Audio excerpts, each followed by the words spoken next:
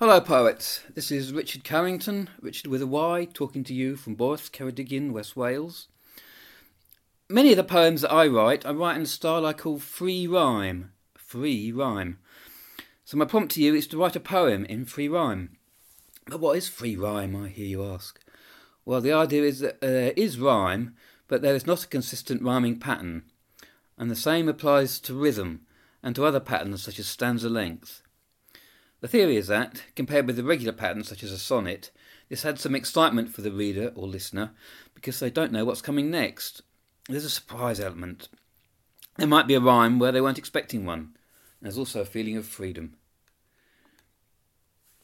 Compared to completely free verse, free rhyme has the advantage that it does make use of rhyme, rhythm and other patterns. There's a danger with free verse that it sounds too much like prose. It doesn't make use of features that are distinct to poetry and the sound of the words.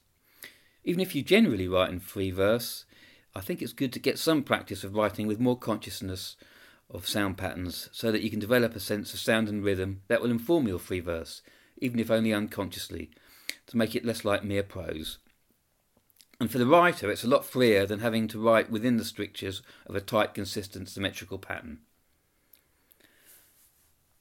This is a free rhyme poem by me. It's called Family in a Car.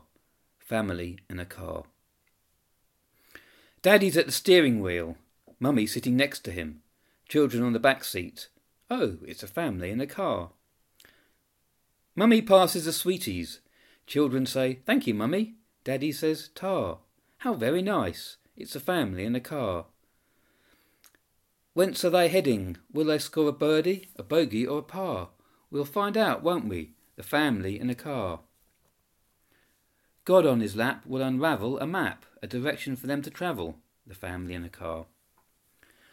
Ma, you're a star. Pa, you're a star. Children, you should go far. Hats off, humanity, to the family in a car. The end. Hope you enjoyed that. If you didn't, then I'm sorry. Now go and write your own free rhyme poem. A poem with rhymes, some sense of rhythm and pattern, but no established consistent pattern.